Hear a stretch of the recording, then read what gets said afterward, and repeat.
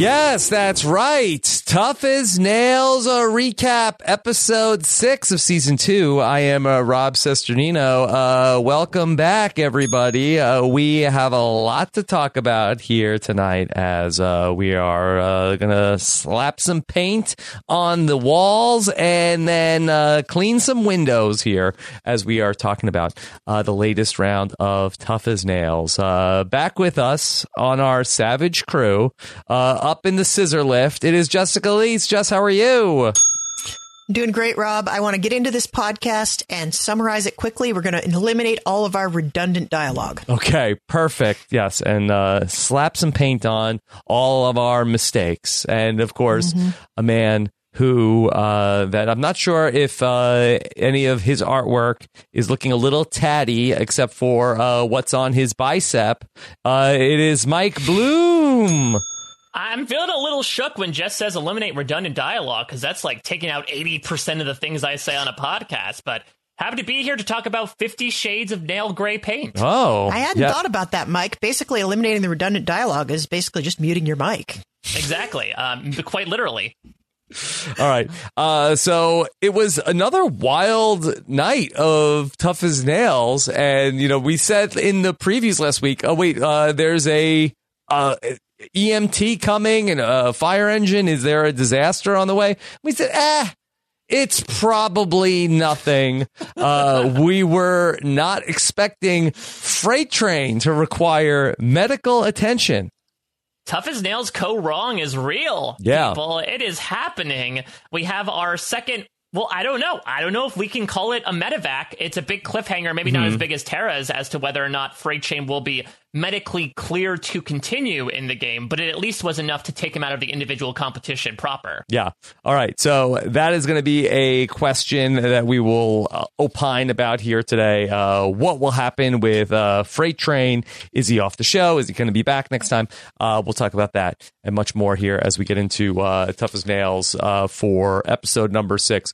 At the top of the show here, I do want to address something that came out of last week's episode. We did our breakdown of episode 5 last week and went through everything that took place in last week's episode. But sometimes we are not always completely on point, and we do make some mistakes. And so we did hear about a time that we could have done better last week on the show. We had heard from one of the contestants, Scott, from this season, who posted a video about how that he felt like that we were singled him out unfairly during last week's episode of the podcast.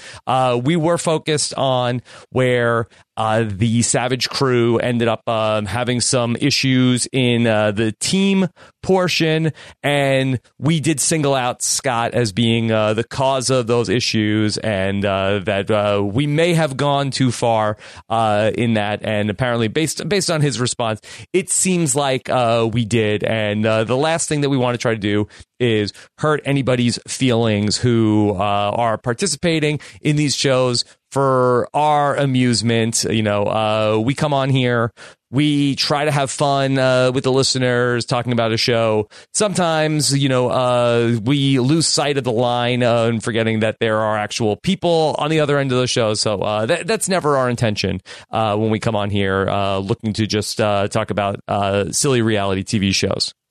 Yeah, so suffice it to say, we've also issued a private apology to Scott as well. We reached out to him apologizing about the remarks that went a bit too far in singling him out last week. Like you said, for the effort of making for really fun, entertaining podcasts, there are some times that we sort of veer from just plain snark into personal comments. Obviously, no, that is never our intention as three people who find themselves in the spotlight as well in varying degrees. We know firsthand how bad comments can ruin your day, and it's never our intention to be the source behind those bad comments. So again, we do apologize to Scott and the listeners who, took offense to that. There was also a bit of a mention about a comment that he had made about us possibly mocking the art that is displayed in his house Yeah. and his TikToks, Yeah. which, it unfortunately was a bit of a misunderstanding from a joke that originated in our Amazing Race podcast. So if I could just clear that up, that Scott had made a video and he had mentioned about how the podcasters were making fun of his paintings at his house, which I'm sure are incredible. We have no idea what kind of paintings Scott has at his house. We were characterizing the relationship that Scott and Meryl had as sort of like busting each other's chops as being akin to the relationship that we saw between Gary and D'Angelo on The Amazing Race. And we were referencing a conversation that was from the other Phil Kogan hosted show on CBS, The Amazing Race. And when we were talking about Gary's paintings, we were referencing this clip. And I can't wait to do this challenge because I love art. So, like, I study detailed art. I've been to the Louvre. I've been to multiple different places in the world with art. I have a bunch of art in my house. I just love that type of stuff. You don't really strike me as a Renaissance man. I love artwork, though. I love artwork. I've known you forever, Gary, and I've never known. Who are you? You're like 6'6", like a caveman, but you like art. I do. Yeah. So again, apologies for the misunderstanding on that part. But yeah, that we're just we were loving Gary and D'Angelo in The Amazing Race, and look for any opportunity to talk more Gary and D'Angelo. Yeah, I mean, listen, and then painting gets brought into this episode painting as well, this week. so it all connects. It's a nice segue. Yeah. But I feel like I would be remiss if I didn't say anything either, because I think some of the comments that seem to have hit Scott the hardest came from me, and it wasn't fair. And I recognize my error. And these two guys know this very well, that there have been times where somebody has said something about something we've said on a podcast, and off the podcast, we've just sort of kind of come unglued about it. So I understand the impulse to want to just yell back at the people. That's not what I am. That's not who I really am. That's not what I'm like. If you knew me better, you would know that.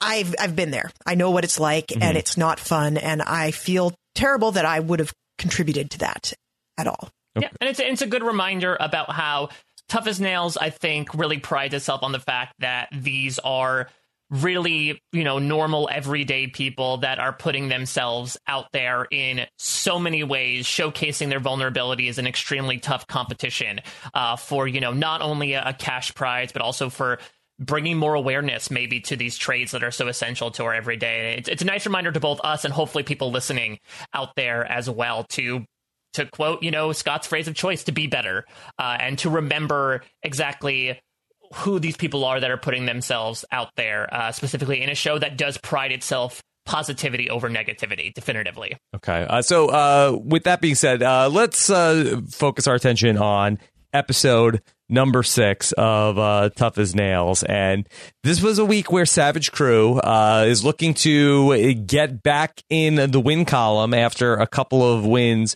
from Dirty Hands. Just do you feel like that we're building up a Dirty Hands is overconfident storyline? Well, it's interesting how this parallels what we saw last season, Rob. And I almost, to the point where I was thinking, like, do we have another Orange Tribe curse on our hands like we have seen in Survivor? But I think that you do run the risk of having momentum when you are winning a lot of things. The hubris just comes at you and it gets the better of you. So, yeah. And I think especially with this challenge, you saw they thought they were done. Like they thought they had it. And it was almost like once they found out they weren't as on it as they thought they were, they just couldn't get back into the groove. Yeah. They show up to the job site and we see a Phil drive in the truck. Mike, look at that.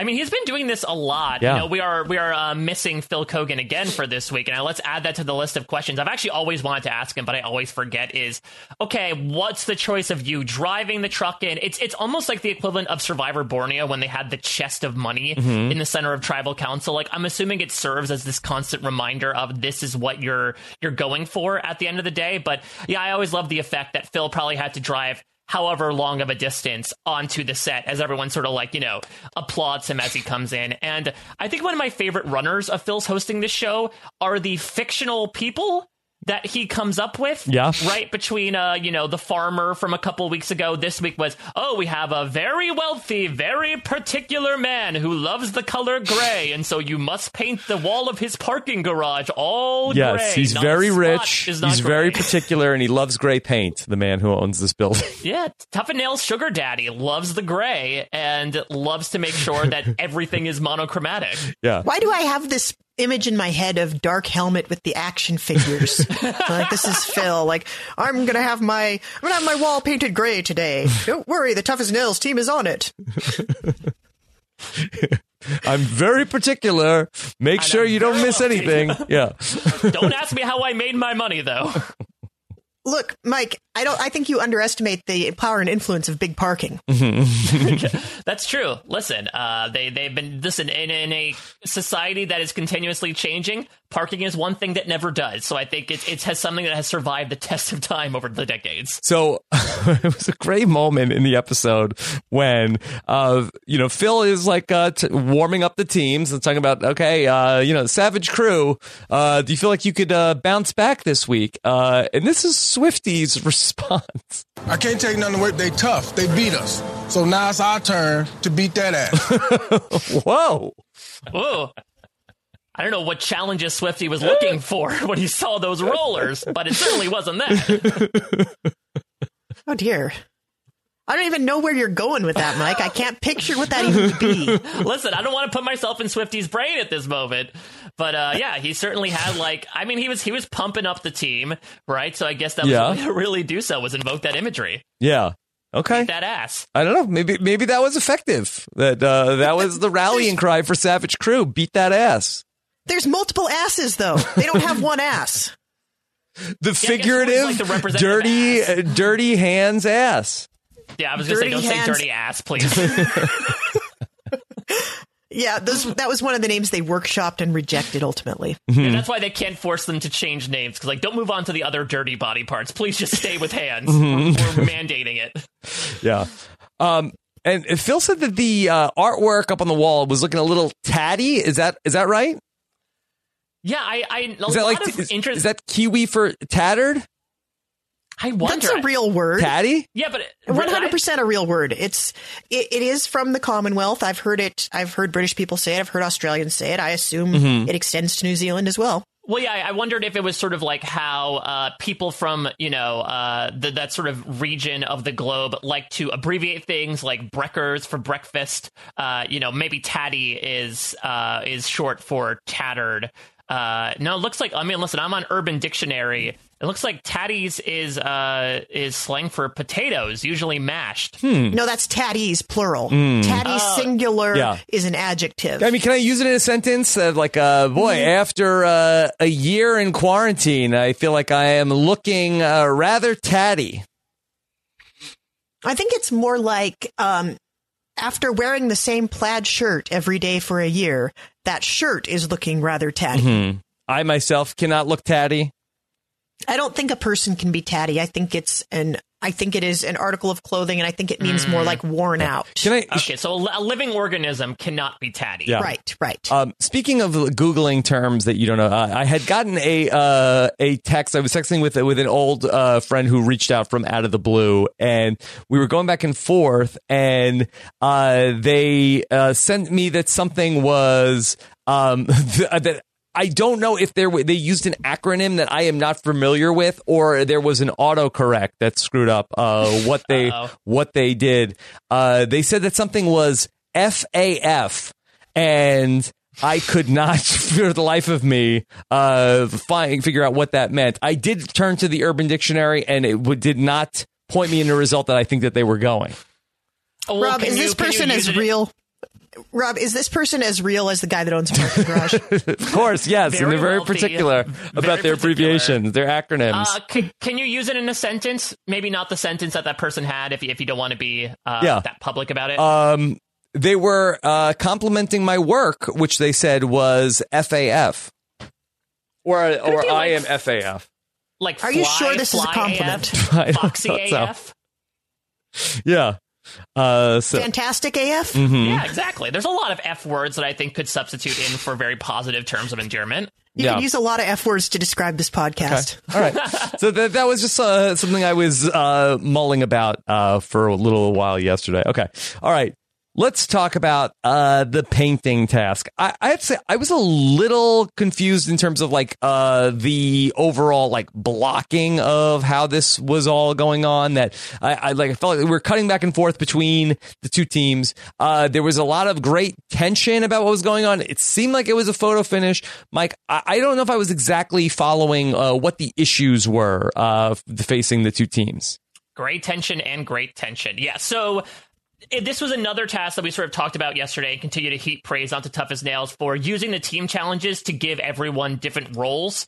We had another case here, right, where two people got into the scissor lift and sort of took care of anything that wasn't reachable on the big wall. And then you had people, the other three were on the ground taking care of everything else. Looks like they had like one person on an extender, just sort of, and ladders being able to reach the middle of everything. And then the other two people were sort of on the ground. And then maybe you have like a Selly as a utility player.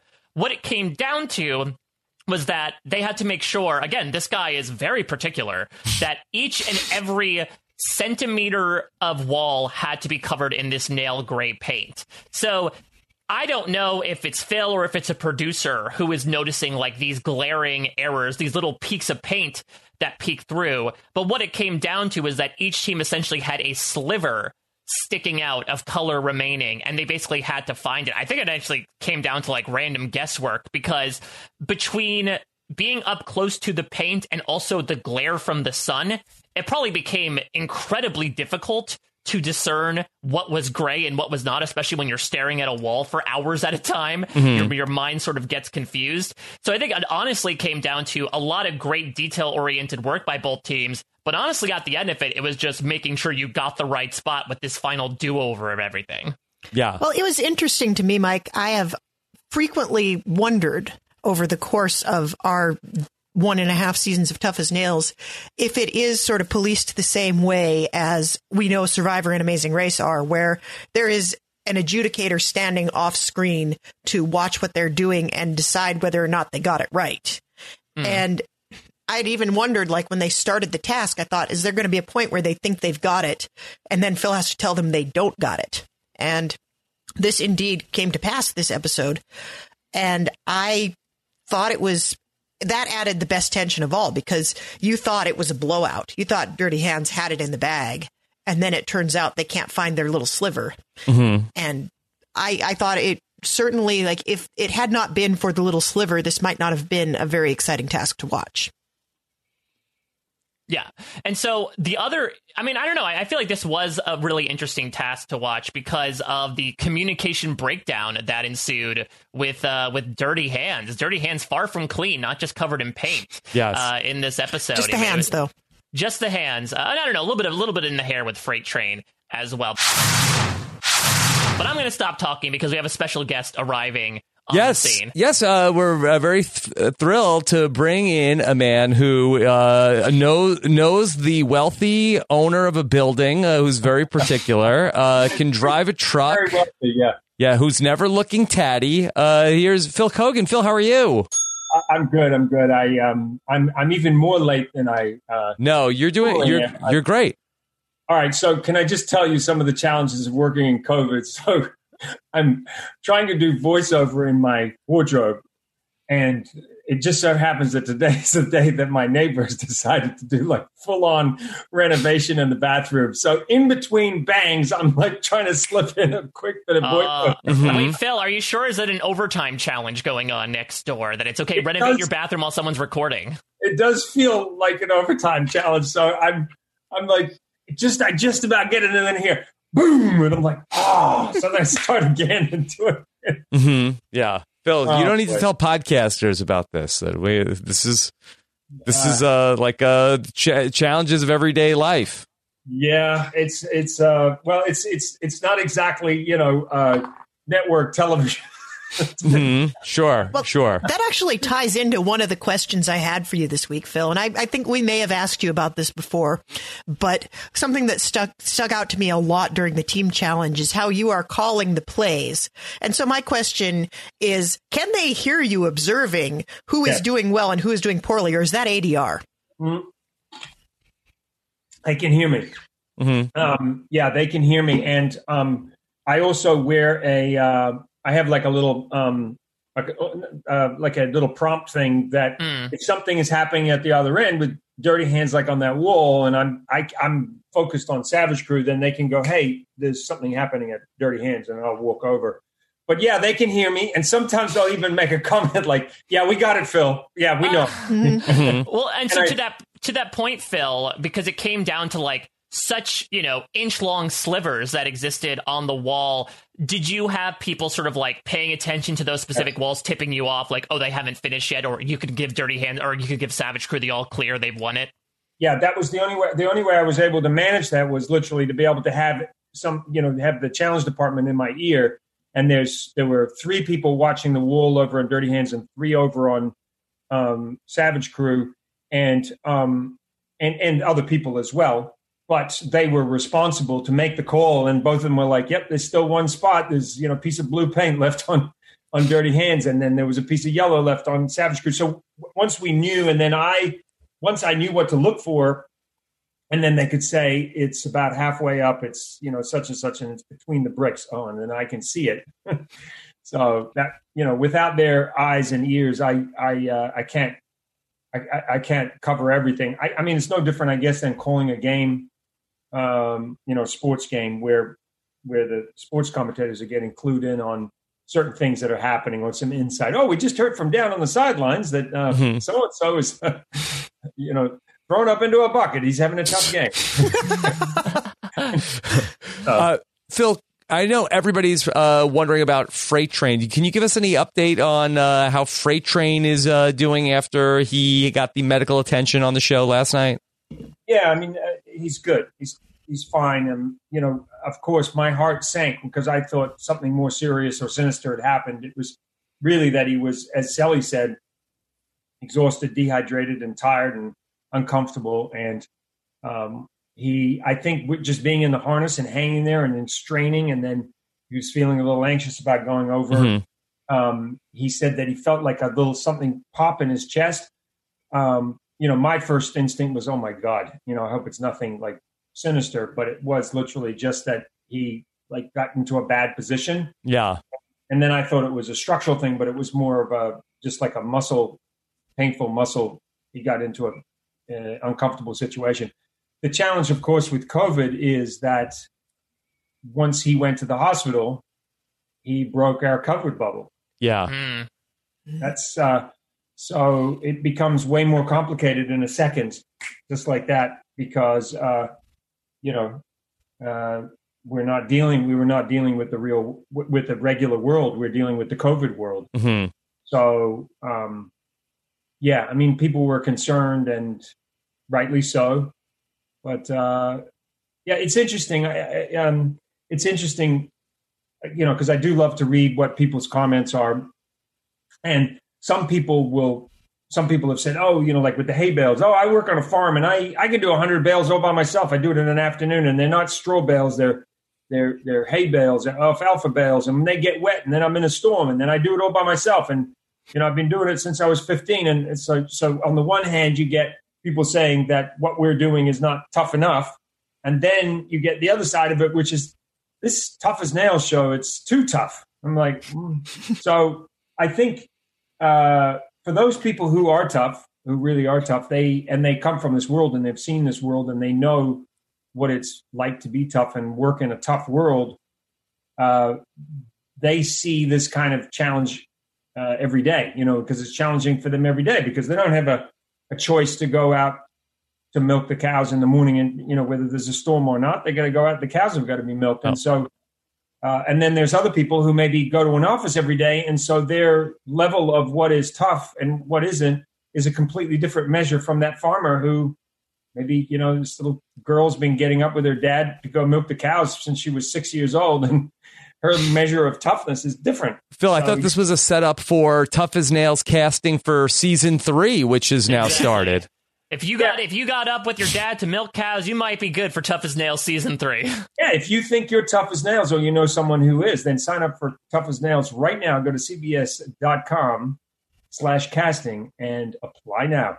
So, yeah, I mean, some of the people who have kind of like said, "Oh, I could do that with my eyes closed." I'm like, let's see it. Come on, let's do it. Come on.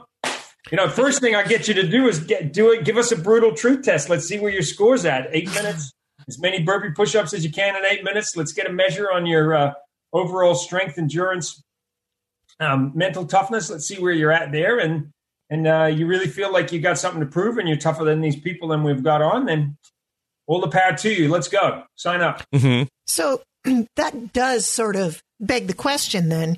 We've talked about how it is very difficult to calibrate and measure toughness. Yes. But that being said, I wondered do you think that this season the challenges were tougher than the previous season? Because we've had, 2 people medevaced basically.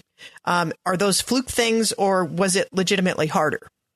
Well, in the real world, would an ambulance have been called in for that? Like once Freight Train calmed down, I don't know. I mean, we have to go through certain protocols, obviously, and there's certain protocols that you follow. But no, I mean, everybody knows they're signing up. Like I said, everybody knows they're signing up for a show called Tough as Nails. It's not soft as pillows, and which again, I think we all agree would be an interesting show.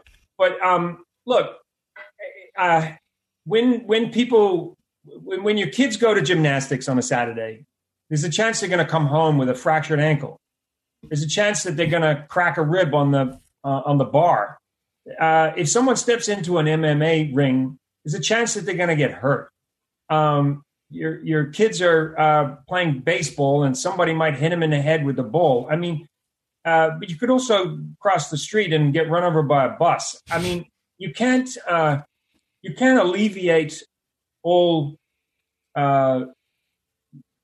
chances of someone being in discomfort or dehydrated or I mean, as much as we encourage them to drink enough and to stay hydrated, I mean, they're adults, and we can't be like, come on, mom and daddy want you to drink more drinks. I mean, that was last week, right?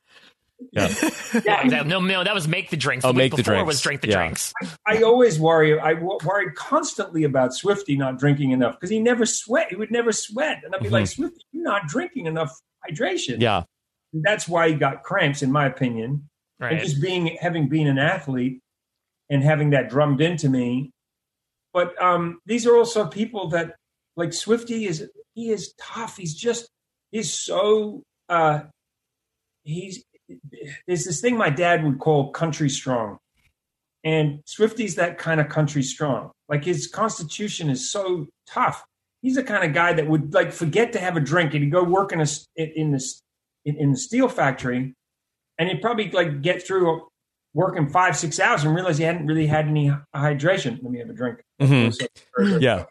But I think I was going to say that I think it's something that also like highlights the difference between the 2 seasons of that. It really has been like this like song of fire and ice. Where the first season I remember it was so cold, like everybody was freezing all the time. This season, and I'm sure, like I think it was only like a couple months earlier in the crazy Los Angeles weather that it's like so hot. They're talking about all the time. Yeah, and that's another thing. We don't know what happens is like a slightly warmer temperatures than normal, slightly cooler temperatures than we usually have. And, in California, we're in a desert. And so in the mornings, it can be very cool and at night, very cool. And then it certainly gets hot. So, the only way you can sort of measure whether it's too tough or not is to really ask the contestants. And, they constantly tell us that what they do in their everyday lives is way tougher than what we're asking them to do. I mean, we're asking them to go compete intensely to do something for a couple of hours or whatever. These are people who've done 30 plus years. I mean, you think about how tough somebody like Lee is getting up. You know, that to me is way tougher than the little window of challenge that we give them. That's tough. That's hard, you know, and just like someone who goes to work in a factory every day, you can't underestimate the mental toughness that it takes to get up, get dressed, get the kids ready, get them out, get them to school, drop them off, carpool, get to the factory, there's so many people who are doing so many hard yards. And we all have such a different measure of what tough means in this world.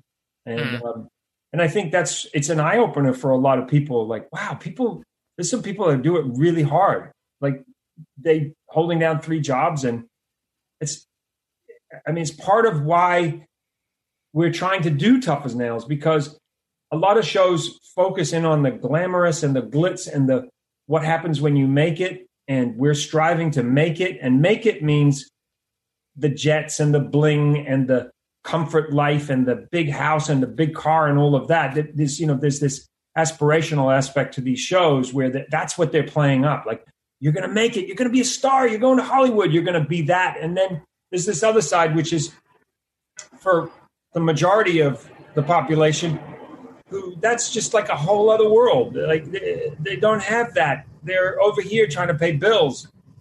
And, like I said to you, I learned a lot from listening to my grandparents growing up in the Depression. And there's a lot of Americans who get that. They're not that far away from understanding that world. And then there's people that are still living in that world. And we kind of maybe don't know because we just don't. Maybe some of us are not exposed to that. But there's a lot of Americans who are. They're lining up in food banks right now and they're doing hard yards. And, this season in particular, I think with someone like Angel, I think the reason there's so much empathy for somebody like Angel is that there's a lot of people can identify with that. They can identify with the fact that Freight Train doesn't have a lot, but he's got more than Angel has. And that's very true for a lot of people. So, yeah. So going back to sort of like the weather-dependent setting, I think what also might have really turned up the heat quite literally was the fact that you were in the city, right? The fact that you had them up close to the buildings and the glass and everything. And that sort of ties into what we talked about last week, where it really does feel like between last week at the stadium / the brewery and then this week, it really does feel like for the first time ever, Tough as Nails sort of went into a more urban setting as opposed to what we're used to. Was that a manner of what you were speaking about in previous podcasts about just finding the locations that can fill your needs? Was this like a very deliberate choice of we wanted to tackle some more urban types of challenges? What was the impetus behind going to the city? Really, the latter really was about trying to get into the inner city. Shooting in the inner city was way more difficult than going out into an open air farm. Where we shot the hay bales was a breeze. There's lots of room to park. There's lots of open air. There's less concern about how to spread people out while shooting COVID. Going into downtown is very hard. We couldn't have green zones and red zones mixing on one side of the pavement. So all the green zones are on the other side of the street, red zones on this side of the street. Now you've got the public. So now you have to block off certain areas where the public can go. That costs because now you've got to get the police involved to block things off. And so it becomes way, way, way more complicated. But we also are aware that there are people in urban environments who are also tough. So we can't, it's just a matter of trying to find new and different things. And painting is a very tough job, and so is window washing, and so is picking up straw bales. So it's just a matter of getting a mix. And we're developing right now the challenges for season 3, and there's some really interesting challenges in that as well. And hopefully, as more and more people get the shot, I'm hoping that some of the restrictions that we had to face in season 2, we're not going to have to be so strict with in season 3. I'm hoping, fingers crossed, because it's tough. Will you be making vaccination a requirement for cast and crew? I don't know if legally we can. Interesting. It's very good. It's a conversation we've had. I don't know whether you guys know, but I don't know whether you can mandate at a workplace that someone has to have a vaccination. It certainly would be encouraged. And it's very, as you know, it's a very political thing, right? If you look at those people who are like Democrats tend to skew towards wanting it, and then Republicans don't. That's just I don't know where I got that poll from, but somewhere I read that. I thought it was good that President Trump said, get the vaccination. We know he's had it. So I thought that was a positive sign.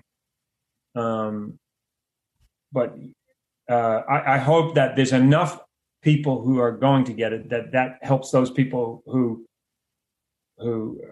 have decided they're not going to get it. And I read an interesting thing the other day. I saw where a woman had got the Moderna, is it the Moderna vaccination? And her child, she gave birth and her child had the antibodies. And so that was really interesting. So there's another, that was like, that's a 2-for-1, one shot for two people. Yeah. Well, come for the Tough as Nails recap and then get all of the latest vaccine news also. This is great. Yeah, it's a mix. So speaking of mix, though, Phil, I want to talk about something. When it came to the paint, and also segues into a little bit of last week, let's talk Tough as Nails branding for a second, right? Because we had the nail gray paint. The three of us actually, before we came onto this call, were like, okay, is this like an actual color? We looked it up. We couldn't find a shade of it. Was nail gray something that you came up with in reference to Tough as Nails? We might have taken a few liberties in the shading of the gray, Michael. Are you offended by that? I mean, no. It's in line with what you did last week, right? When you had 5 branded Tough as Nail beers. So I think you are slowly but surely rolling out your own marketing underneath the context of this entire show. First was the calendar, then the IPA, and now the paint.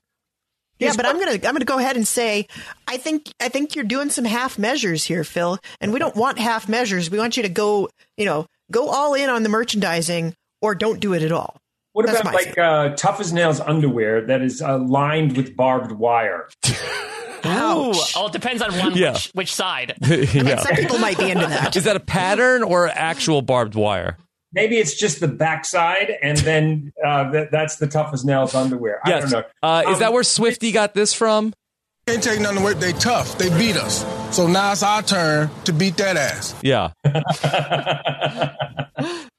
Michael, here's one thing I'll promise you. If you ever want some nail gray paint, I'm going to give you the discount of the century, okay? You want nail gray paint? I think it would look great behind you right there. I think so, too.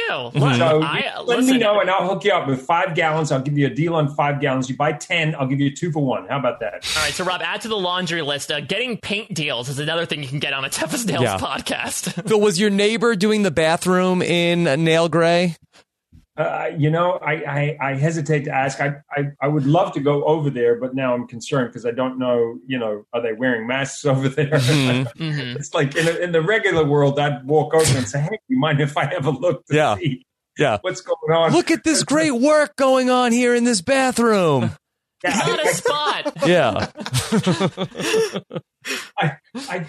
Maybe I could just walk in and I could say, hey guys, listen, do you mind just to keep my commentary in? Do you mind if I just commentate on your work while you're working? Or Phil, have them do the burpee test. The casting might be like you might find the next superstar right next door. Yeah, you never know. Wouldn't that be great if I could just find one just like that? Yeah. Does that count as nepotism, though? If it's like, we're next door neighbors with Phil Kogan. Oh, okay. Thumbs up. No, the contractors, not the neighbors. Like, yeah. It's not the neighbors. I don't think so. But I do. Listen. I have. What is the time? I have 7 minutes with you. Okay. How about this then? All right. I do. All right. Go ahead. I was going to say then. Could you give us any sense of how things will work if Freight Train can't return to the game now that he has been to the hospital? Just that we'll have to adapt. Yeah. And I'll leave that for you to figure out. But listen. If it wasn't for COVID, he would have just come right back to the hotel, and it would have been back to normal. I mean, I guess that's what I'm saying is that the unfortunate part of it is with him now out of the bubble and us having to follow COVID protocols and him not coming back, there may be some assumption that, oh, this must have been some serious thing and that's why he's not there. But the reality is it's because of COVID. So he wanted to come back immediately after he got hydrated and cooled down. He was ready to go. It's just, like I said, we're just not living in a normal world. Sure. That we know. And it's frustrating, you know. So, yeah. Phil, was there something you wanted to bring up before Rob asked this question? Oh no, I was just going to say that I just a quick microwave story. So I love being handy around the house, and right now I'm doing a little touch up painting, so around the house. And anyway, the microwave broke. My daughter told me that the microwave button, the start stop button, broke. So I was away at the time. And so we called in a repair person and they said, oh, you're going to have to replace that whole circuitry board. And I was like, oh, really? Okay. Well, I guess that's better than replacing the whole microwave, which is, it's been custom put into an IKEA kitchen set thing. Yeah. And anyway, we get the quote and it was $450 for the circuit board and $700 for the labor. So I was like, you could buy a new microwave for that. That's ridiculous. It's one button. Like, how hard could it be to fix? So I said, just live without the microwave. When I get home, I'll fix the damn microwave.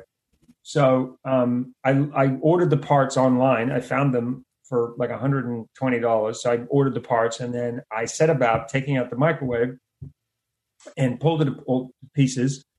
And went back to where the circuit board was to replace the circuit board with the ribbon and the plug-in and the clip and the whole thing, and realized that there was nothing wrong with anything inside the microwave, but there were 4 clips that held the button against the outside button, and that one of those 4 gray clips had broken. So I got a pair of tweezers that I got from my grandfather, who used to be a gunsmith, and it was like little dental tools. And then I mixed up epoxy and glued that little piece back and put that little thing in there. My microwave is working. Wow. Well, Phil, amazing. Look at this. Yes. Now, all I'm saying is it's a lesson for all of us that sometimes we need to dig a little deeper. Dig a little deeper. Don't make the assumption always that the only way to fix something is to replace it or go crazy. Think back old school, like what would your grandparents have done? Fix it. Will this be an overtime challenge in season 3? My microwave doesn't work. You must fix it. I did like that someone pointed out that that Tough as Nails is the only show on television that could make watching paint dry interesting. Oh. That's very true, though, and actually, very much like a sort of like an optical illusion, right? Of like, I can't tell what is what because of the paint drying. It was the most exciting I've seen paint drying ever. The next thing we got to do is we got to make grass growing. Also, yes, exciting. Gardening challenge around grass growing. Yeah. Phil, could you tell us about the introduction of, I'm assuming this will be an annual, like, Find Your Inner Murph challenge of the season, to reference the season 1 moments where Murph struggled with heights but overcame them? Yeah, so it was just something that occurred to me that was a great life lesson. I was really inspired by Murph doing that. And of course, we know Murph went on to win. He was at a stumbling point after getting into overtime. And, he got so much support from people who know what it's like to suffer from a fear of heights. And so I just thought it was a great lesson to draw on, to give them some inspiration. So we had, so everybody would give it a go. Like, this is when you got to draw on your inner Murph. Think about where Murph was. He was just as scared as you were, maybe even more scared, but he did it. You can do it. You're safe. We've got you. We had the best safety people out there with us to look after people, and you're going to be fine. This is more about what's going on in here as opposed to, any real present danger or anything about going over the side. So. One final thing that I want to ask, because before you came on, I said I keep forgetting this every time, so I'm going to finally check it off my list. Phil, I want to talk about you always driving the truck into the set when the day starts each episode. Like, when did you make that decision? Was it to really like present the prize? Everyone like, you could be just like me driving this truck if you became Tough as Nails champion. It's just me trying to be badass, and it's my little moment of being in an action movie. Here, it's like me. I'm trying to like emulate Steve McQueen or in Bullet, or I'm trying to be what's his name in Fast and the Furious. So it's Vin Diesel. It's just indulge me, Mike. All right, let me drive into my big truck. Feel like I'm. Listen, Phil, you be your Dom Toretto. You channel your freight train, right? And like you do all the drag racing that you need to with that Ford F-150. I love it. Yeah, so that's really what it is. You know what else, Phil? I'll tell you that James Corden on his Skidoo has nothing on you in the truck. You would run him right off the road. Yeah, he doesn't even drive in carpool karaoke. You're actually doing the driving. It would be a good host SmackDown, don't you think? I drive up alongside in my truck, and then I like literally open my driver's side door, knock him off with the door, and in one fluid motion, as he's falling off, I jump onto the Skidoo and boom, I'm there and heading straight for Paramount Mountain. I'm totally here for this beef. Yeah. I like that we were here at the origin point of the great Kogan-Corden beef. Yeah. And then once you get off that Skidoo, get to that microwave, fix that clip, and then you're ready to make some dinner. Yeah, and then you know that the next time I see James Corden, I find out that he's got some, he's some black belt in some martial arts, and he sees me, and the first thing he does is just, beat that ass. Yeah. He's like, I'm going to beat that ass, and then he takes me down, paints me into a corner, and I'm completely washed up. All right. I'm gonna, he's only a nail gray belt, Phil. He's only a nail. You have nothing to worry about. On that note, I'll leave it on that note. Yes. Rob, very nice, and nice to see you guys. I'm always gonna jump on a call, but I will talk to you soon. And next week is really fun. It's a great show. And you will find out what happened. All right. Thank you so much, Phil. Thanks, Phil. Thanks, Phil. All right. Bye, guys. Bye. All right. So we got the answers to a lot of our questions. Yeah. And very interesting news that so it seems like Freight Train will not be coming back. And unless they take like a 2-week period to wait it out. Well, I don't think so. I don't think with that. Like, I wouldn't be surprised if at the finale you see him there, like cheering on like whoever else is from 6 feet away. Yeah, like I think sort of like when they had the guy in the boat, the sea captain, like. The boat comes in and it's what that captain and Freight Train stand. Yeah, maybe put Freight Train in the back of the pickup when Phil drives in, like a Rose Bowl, like hey, Freight Train parade. Yeah, put him on a literal freight train. So, do you think that they will do the next team challenge 5 versus 4? Or do you think they'll sit somebody out? No, I think what they're going to do moving forward is I think they're going to do 5v4. Mm-hmm. I do not think, because I think that's an inherent storyline in and of itself, right? The drama of Dirty Hands are now natural underdogs in that they are always going to be outmanned just by pure bodies. And so if every time that they win, it's going to prove that like you can have the mental toughness to even overcome a number deficit. And who knows, maybe the numbers advantage might work in Dirty Hands' favors a couple times. So I have full faith that if indeed Freight Train is not back in the competition, that I think all the team challengers are going to be 4v5 moving forward. Yeah, there could be a moment where it's like you have to have all your team members get through a thing and end up on the other side of the thing. And, then it is actually advantageous to only have 4 people. Mm-hmm. Yeah. Or they could do, the lumberjack challenges that they ended in the last one with, right? Which is a lot of 1v1 matchups. It's not that disadvantageous to not have a person. It just means that someone has to go an extra time. And when you have Angel, the Energizer Bunny, then I think that you're absolutely fine. Mm-hmm. Yeah. I want to go back to Knuckles because I'm reminded of the conversation that she had with Sarah. I think it was in last week's episode where Sarah said like, oh well, they have 3 men on their team. Well, now it's only 2 men on each team. So it'll be interesting to see, like, if this is like some extra fuel in the tank for Knuckles and for Dirty Hands to prove that they can win with just the 4. She had an interesting conversation with Zeus in the episode. I liked how she framed it as like, well, Zeus, he's used to being like the just the god's gift to this competition. I mean, his name is literally Zeus. But Jess, I saw that you seemed like you were very inspired by what Knuckles was talking about. Oh yeah, this is officially a Knuckles Stan account at this point. I have loved. Although we love all the contestants. We do love all the contestants, and I would say it has been very rare. I've watched probably more reality TV than 99% of the population, and it's very, very rare that I have somebody I'm actively rooting for to win. There's people I like better sometimes. I mean, I like everybody. Don't get me wrong here, but I really responded to everything that she's been saying about like just being a woman and putting yourself out there in anything, not to mention let alone putting yourself out there in a male dominated field. I thought she's had some really great insights to that. And it is very true what she's saying to Zeus in this moment, that if a woman comes out, like, women are socialized not to say, I'm awesome and I've got this and I can handle it, just because they're socialized more for humility. And, you would not see a woman come into this competition, name herself after a Greek goddess. Like, that's just not going to happen.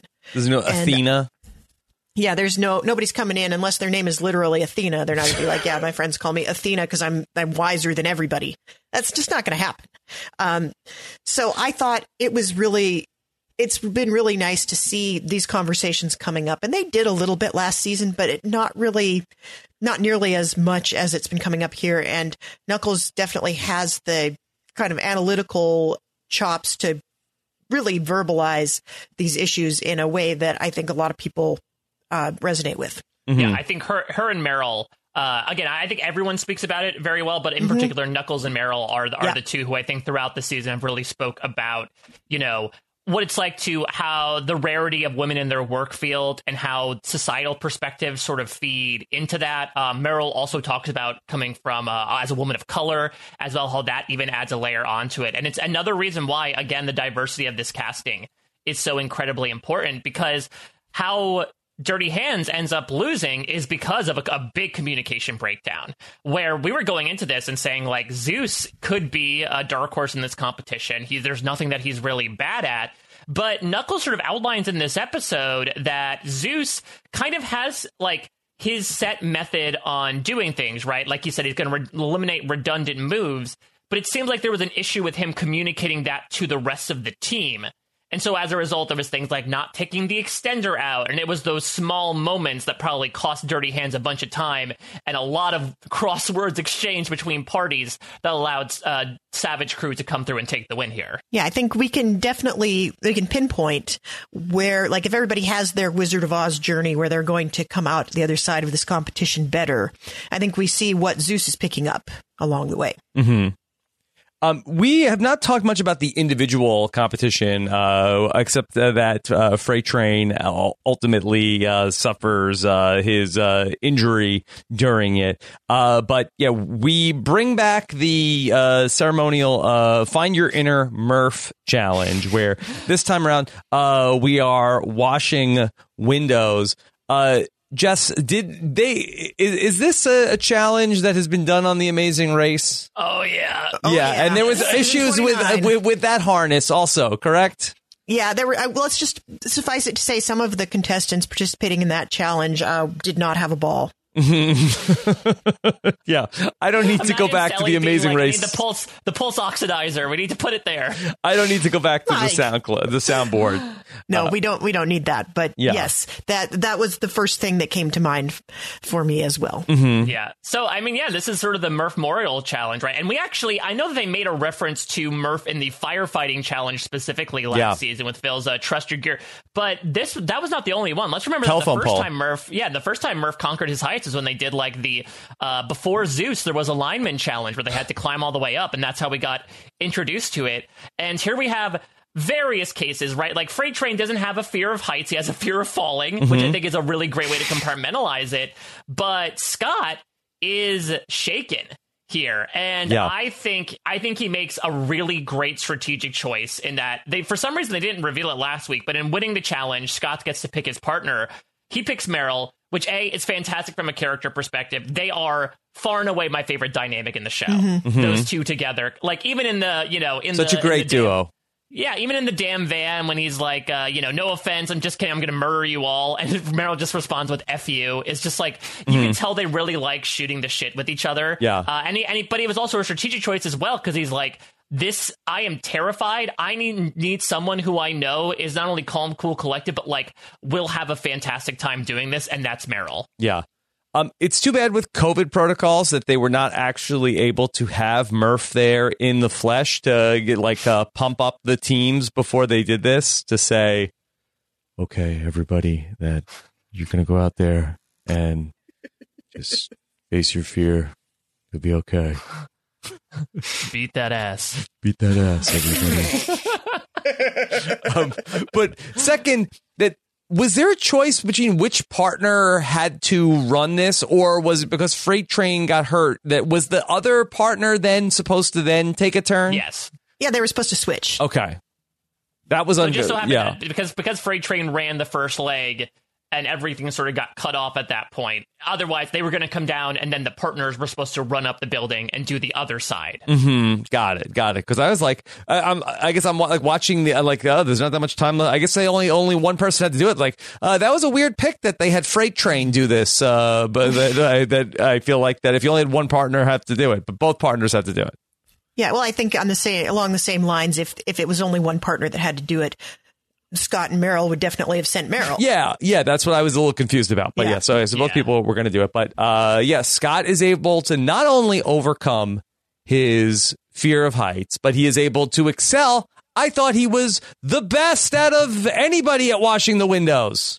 Absolutely. I mean, I think the reach has certainly helped Scott Incredible. In this episode. But yeah, I mean, it also helps that there was a big problem with a lot of these people of just like spinning. Even someone like Zeus, again, who is even more used to heights than Meryl, is like careening off the building because it was all about positioning as well. And Swifty too, yeah. Yeah, exactly. So I think that Scott was able to, once he was able to calm himself down, I mean, it looked like he was physically, literally shaken as he was going off the side of that building. But I think much like we saw with Murph, he was able to keep his eyes ahead, focus on the matter at hand. I really like when he said, like, there was a good chance I was going to walk away from this, but then I realized I would be screwing Meryl over. Like, despite all the talk again about individual versus team, it shows that he does indeed care about his partner and his team in Meryl, that he wouldn't purposely take that DQ if this is something he wasn't comfortable with.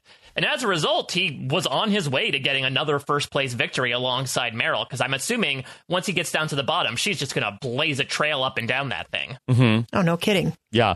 Yeah. And the problem is, I think at that point, you can't walk away from it because you're not just consigning yourself to the bottom. Exactly. It becomes Scott versus Meryl in the OT, and that would be hard to see, especially because we don't want to lose either one of them at this point. Yeah, so I especially like the game design of this too. We talked about this actually during the Survivor panel last night. We're talking about the gross food challenge being before the merge versus after the merge, where if it's after the merge, it's like, you know what?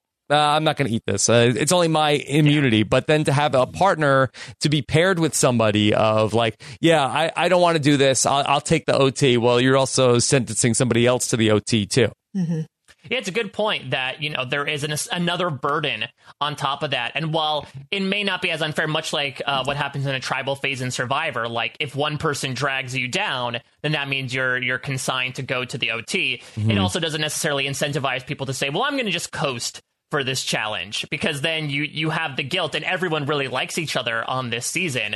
Then nobody's like, even if you're trying to pursue something tactically, I don't think anyone's purposely thinking like, okay, I'm going to put myself in OT against the biggest threat. That is way too much playing with fire. Yeah, that's not what this show is, for sure. Yeah.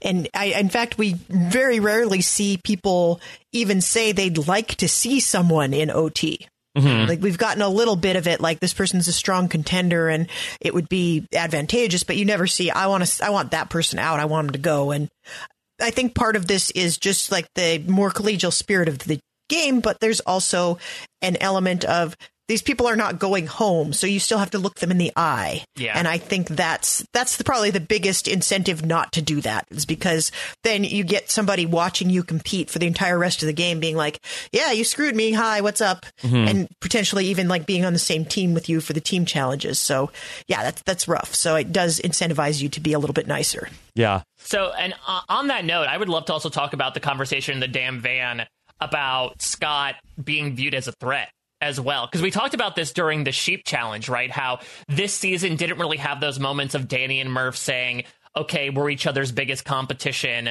We didn't have that moment until Scott picks Freight Train and Angel to go against each other.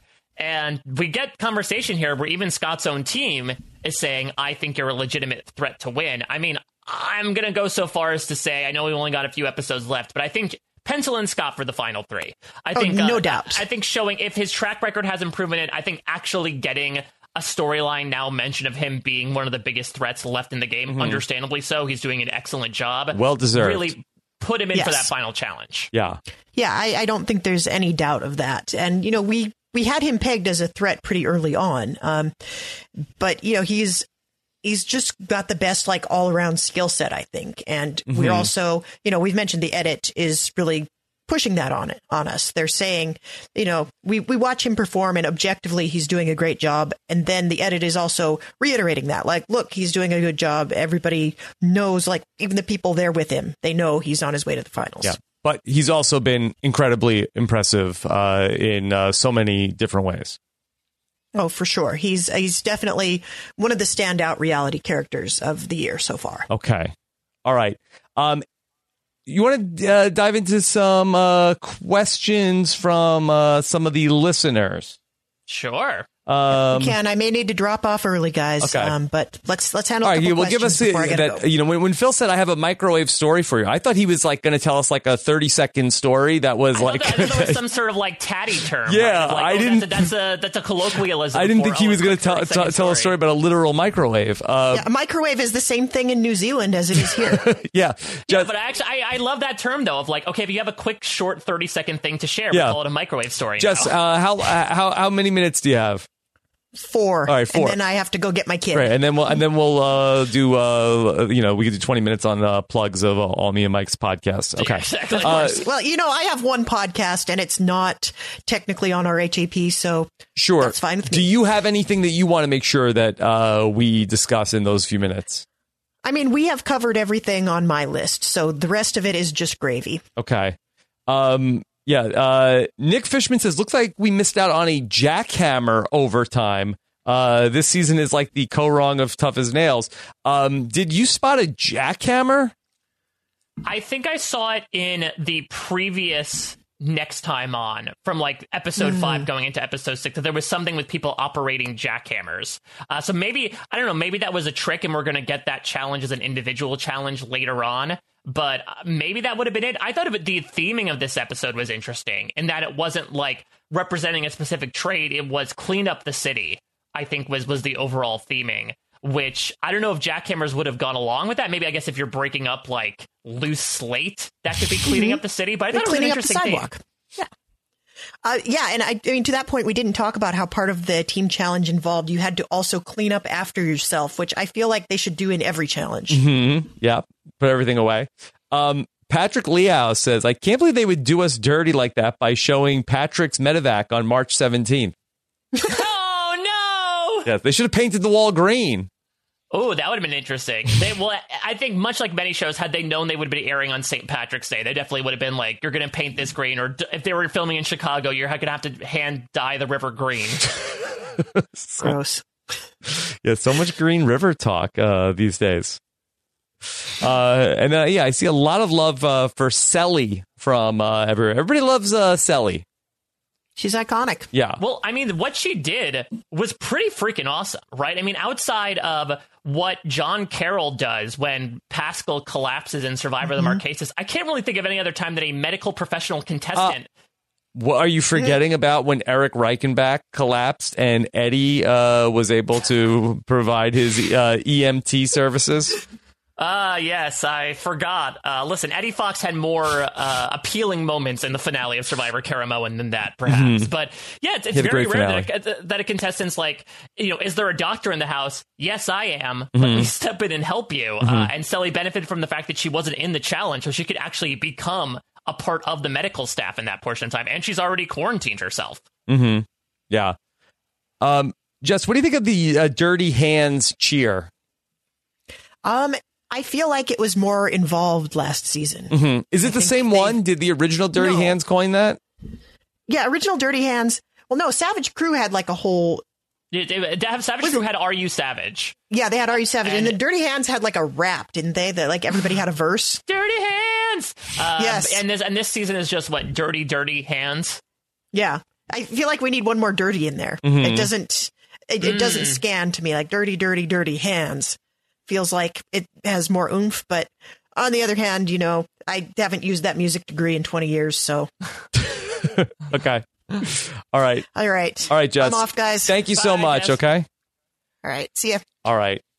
Mike, any other thoughts? Do we know where's the location we're headed next week?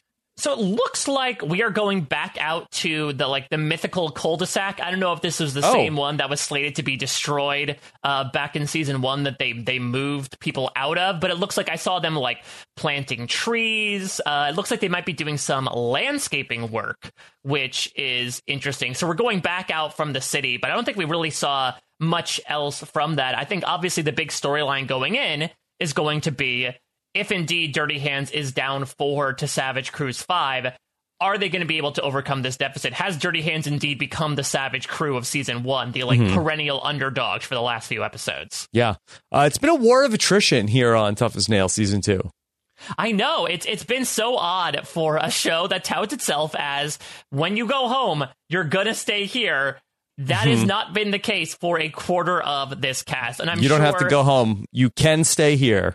But I'm sure, obviously Phil and Louise et al. Did not want it that way. No. They are rolling with the punches. I do feel like I jinxed it last week, and I'm like, all right, things are finally back to normal here on Tough as Nails. Yeah. And we end things like this. Another time where we don't have an overtime challenge, but I hope that we're able to soldier forward with this group and, get back to the swing of things as we round the final few episodes of the season. Yeah, it's been 6 episodes. We've only had 3 overtime challenges in the season.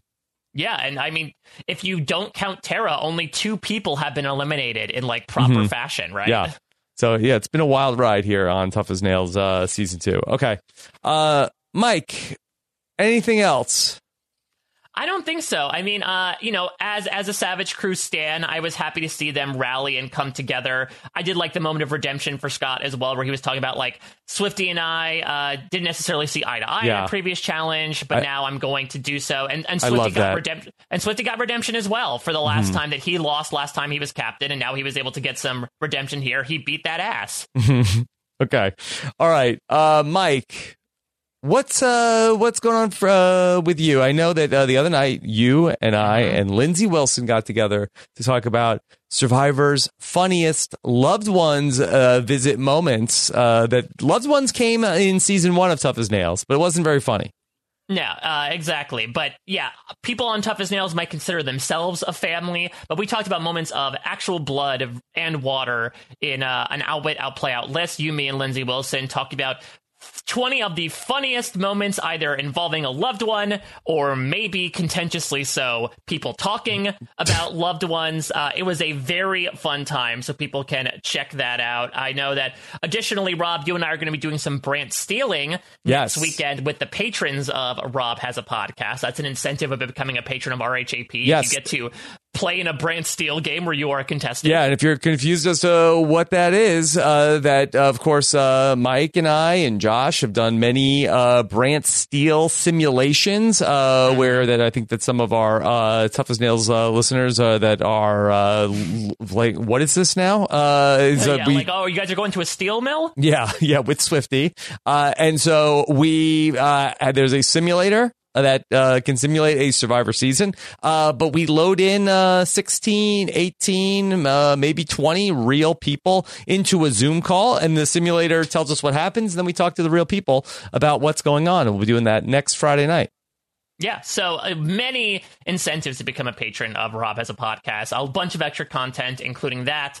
Otherwise, I am finishing up my coverage of Survivor South Africa Season 5 with Shannon Gus, which has been an absolutely wild ride. We put a final coat of paint on our coverage of that season before maybe doing a couple of interviews before we get into coverage of a new Survivor with Season 8 coming in June. And then over on post-show recaps, Lost coverage, Down the Hatch, X-Files coverage with my wife on the Bloom Files, and then also I'm very excited to begin my coverage of The Falcon and the Winter Soldier on Everything is Super on post-show recaps. By the time people are listening to this, that might even be on Disney Plus right now. Okay. All right.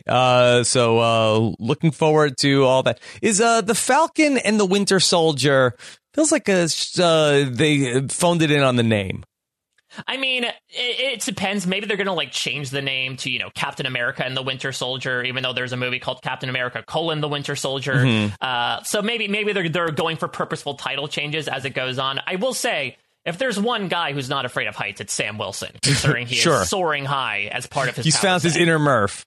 Yeah, exactly. And I mean, I can imagine Swifty down at the Forge is, making a metal arm to maybe rival Bucky Barnes in terms of firepower. Like at least WandaVision, they came up with something.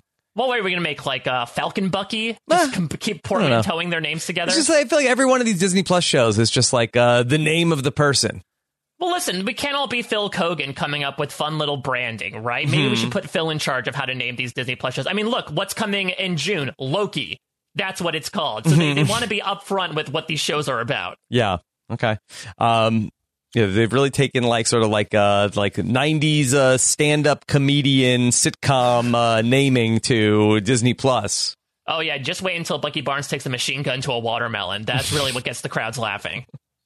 All right. Of course, I mentioned last night we had a historic podcast here on Rob's podcast. We went on and on and on about Survivor Caramoan and the 30th best season of Survivor with the co-hosts of the New Girl, Old Guy Rewatch podcast. It was Ali Lasher and Akiva Winokur. We went through everything from Survivor Caramoan. Had a lot of fun with that one last night. Plus, we are going to be adding in another week of the RHAP Rewind when Jenny Autumn is going to join Chappelle and myself as we watch the first episode of Beauty and the Geek. Mike, were you a Beauty and the Geek person?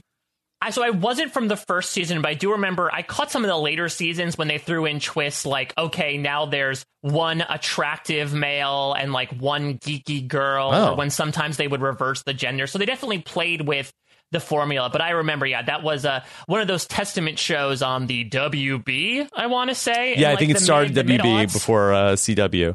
Yep. And then, of course, be sure to catch all of our Big Brother Canada coverage ongoing. Taryn will have a eviction recap of a week that Mike Bloom has called the greatest Big Brother week in years.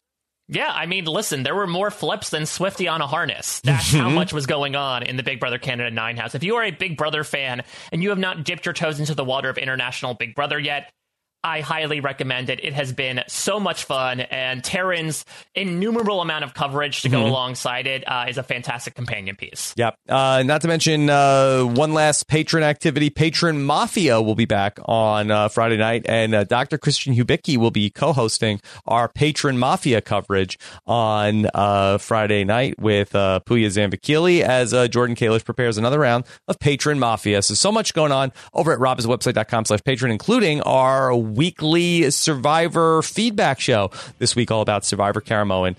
I'll be doing that with Ovsinensky on Saturday. So that's all at robhasawebsite.com/patron. Be on the lookout for the TV theme song bracket part 2 with Chester and Chappelle. That's going to be coming up on Sunday this week. Have a good one, everybody. Take care. Bye.